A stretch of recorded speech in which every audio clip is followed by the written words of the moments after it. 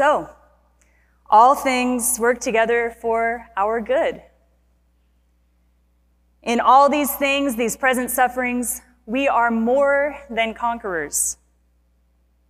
For I am convinced that neither death, nor life, nor angels, nor rulers, nor things present, nor things to come, nor powers, nor height, nor depth, nor anything else in all creation will be able to separate us from God. You know, something that I admire about the pastoral staff here at Peachtree is the scholarship and academic acumen that the speaker brings to this pulpit each week. I've been on the other side of sermon preparation a time or two, and I know that a lot goes into it.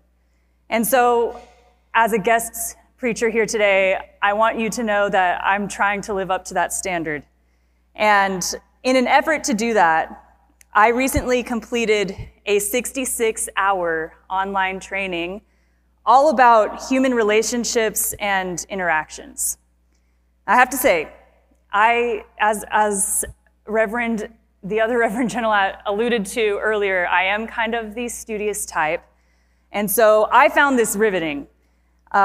This training was broken down into 88 45-minute long modules, and it was designed to be a complete at your own pace type of program.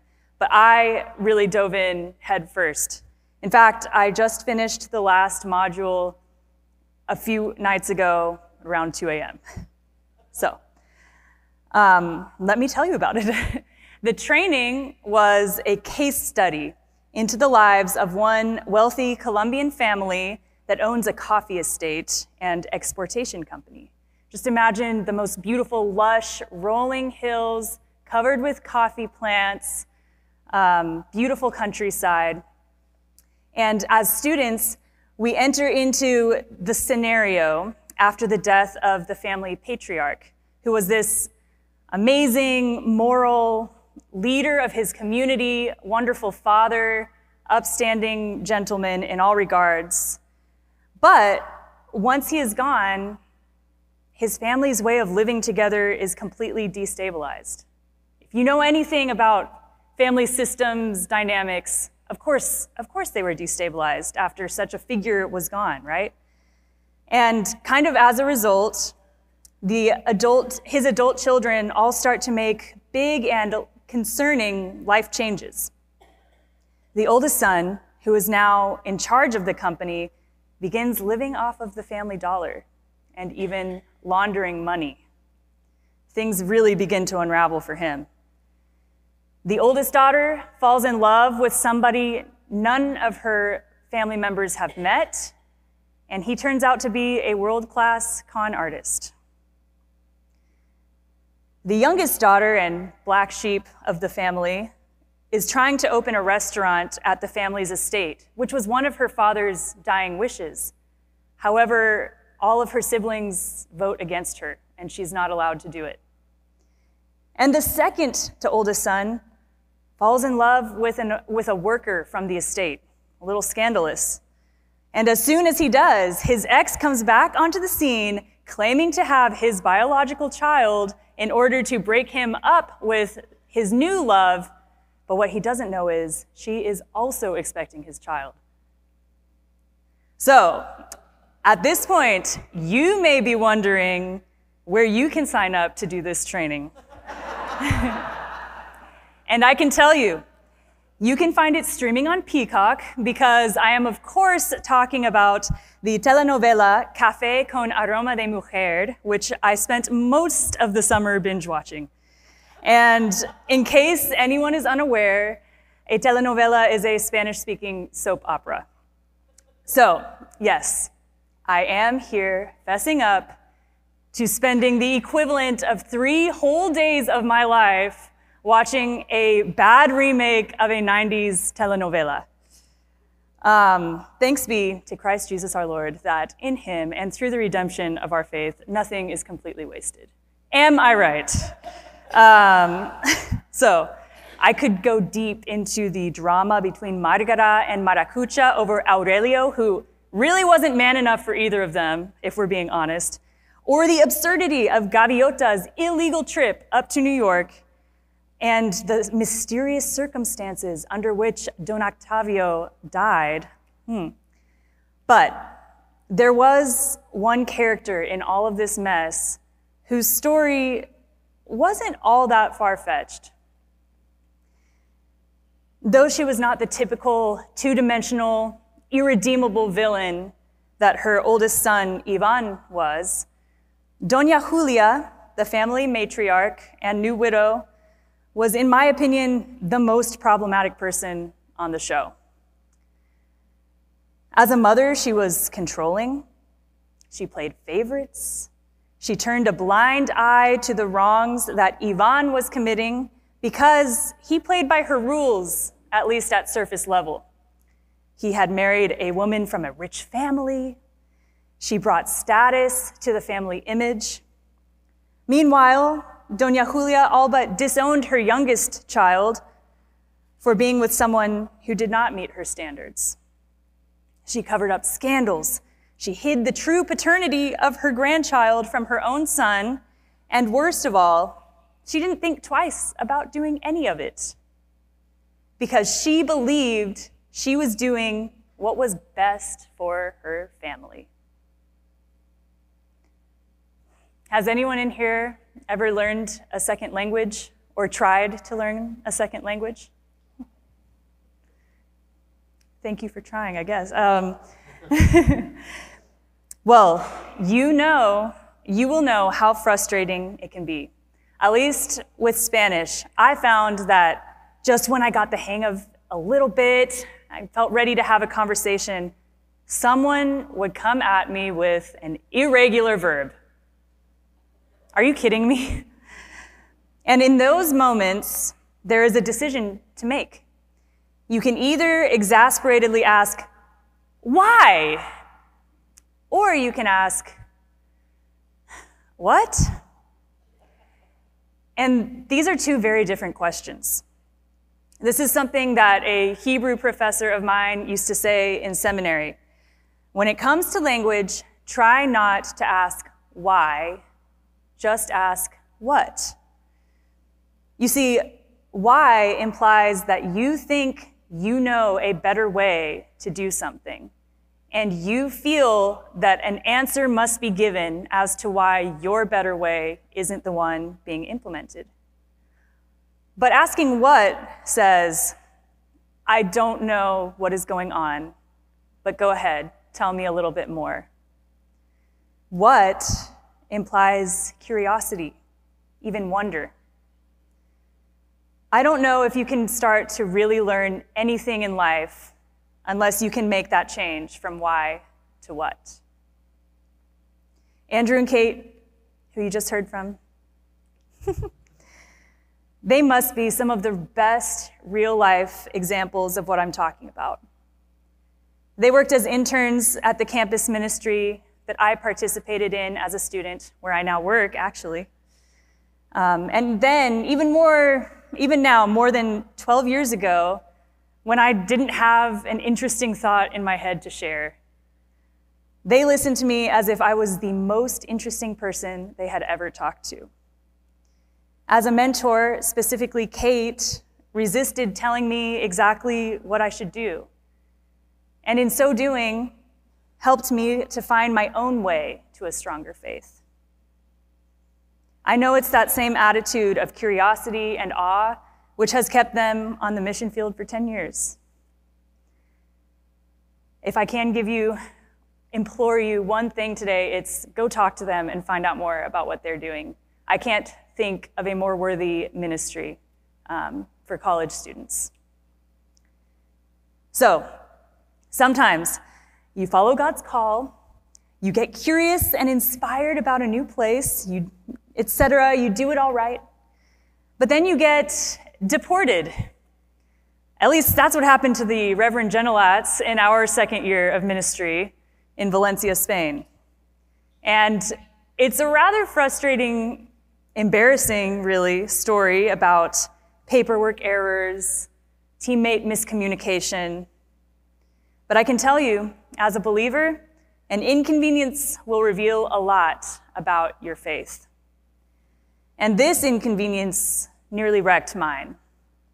I was newly pregnant, reeling from the surprise of that.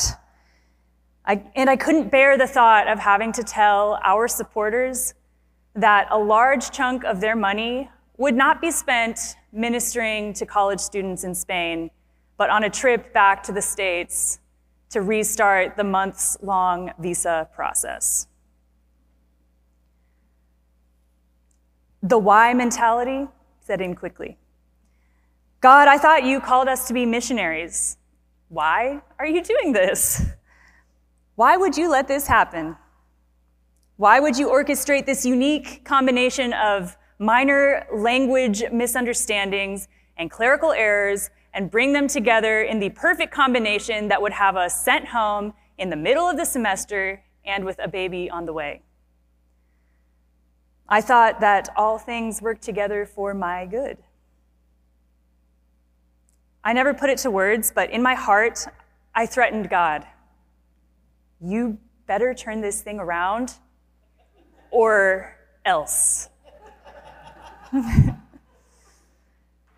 But regardless, at the end of the month, we had to leave.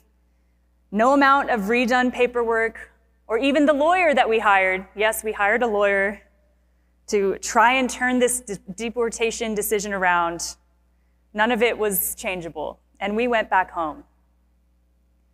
Of course, far removed and in a different place in my walk with God, I see now that I got to share some special moments with my family during that time.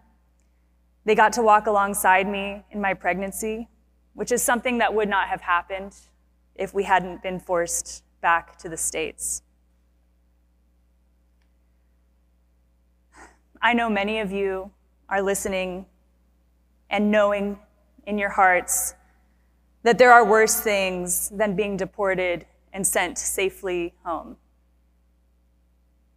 As Paul puts it in our passage today, death, life, spiritual forces, powers beyond our control, life's heights and depths. None of these things are going anywhere. But there is hope if we see Paul's qualifier. To most of us, it's a given that we gloss over. It's a word so vital to what Christians claim that I think sometimes we forget to understand it. It's like a challenge we lose because we think we have already won.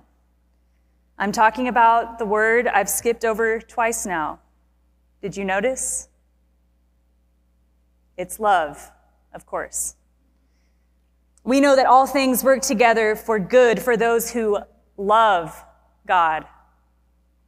In all these things, we are more than victorious through him who loved us. And nothing in all creation will be able to separate us from the love of God in Christ Jesus, our Lord. Gloss over that word, assume you've got it down, and these verses won't save you from a thing.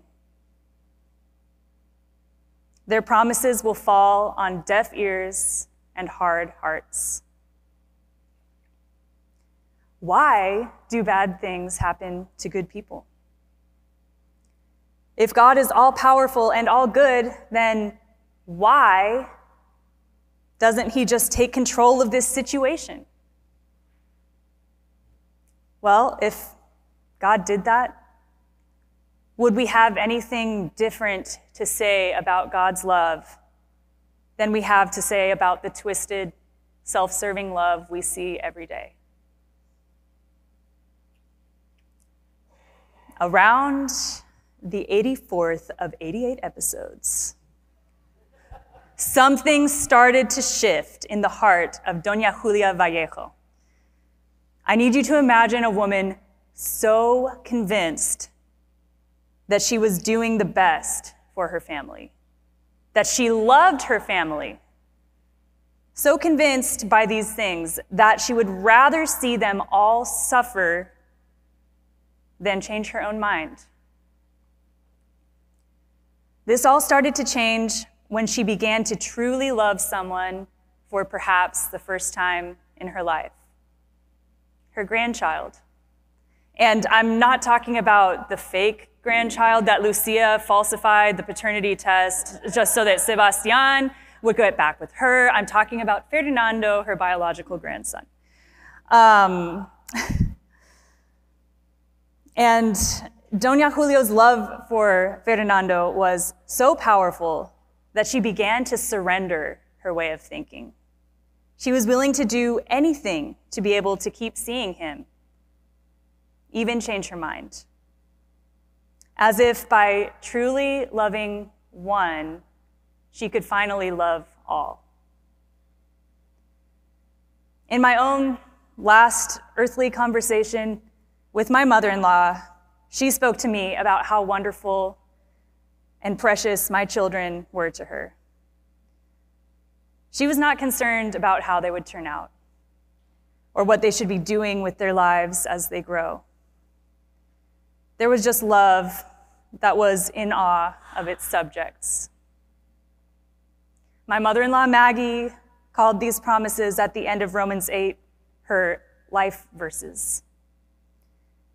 And this was her favorite passage because in it, through true love, she found the way forward for her life. And I believe she still does to this day. So what is your way forward? Is it love? Or is it something else claiming to be? It's easy to know the answer. Is your love patient and kind? Is your love careful not to envy or boast or be proud? Does your love refuse to dishonor others, to be self-seeking or easily angered? Does it keep no record of wrongs? Does your love not rejoice in evil, but delight in truth? Does your love always protect, always trust, always hope, and always persevere? Is yours a love that never ends? I think there's a challenge for us all. I really enjoy working with college students because their mindset is already one of learning. But I believe every one of us are students, and all of our course material should lead us to the exact same conclusion: love. And study we must, for through loving God and others as Jesus commanded, we can be ready.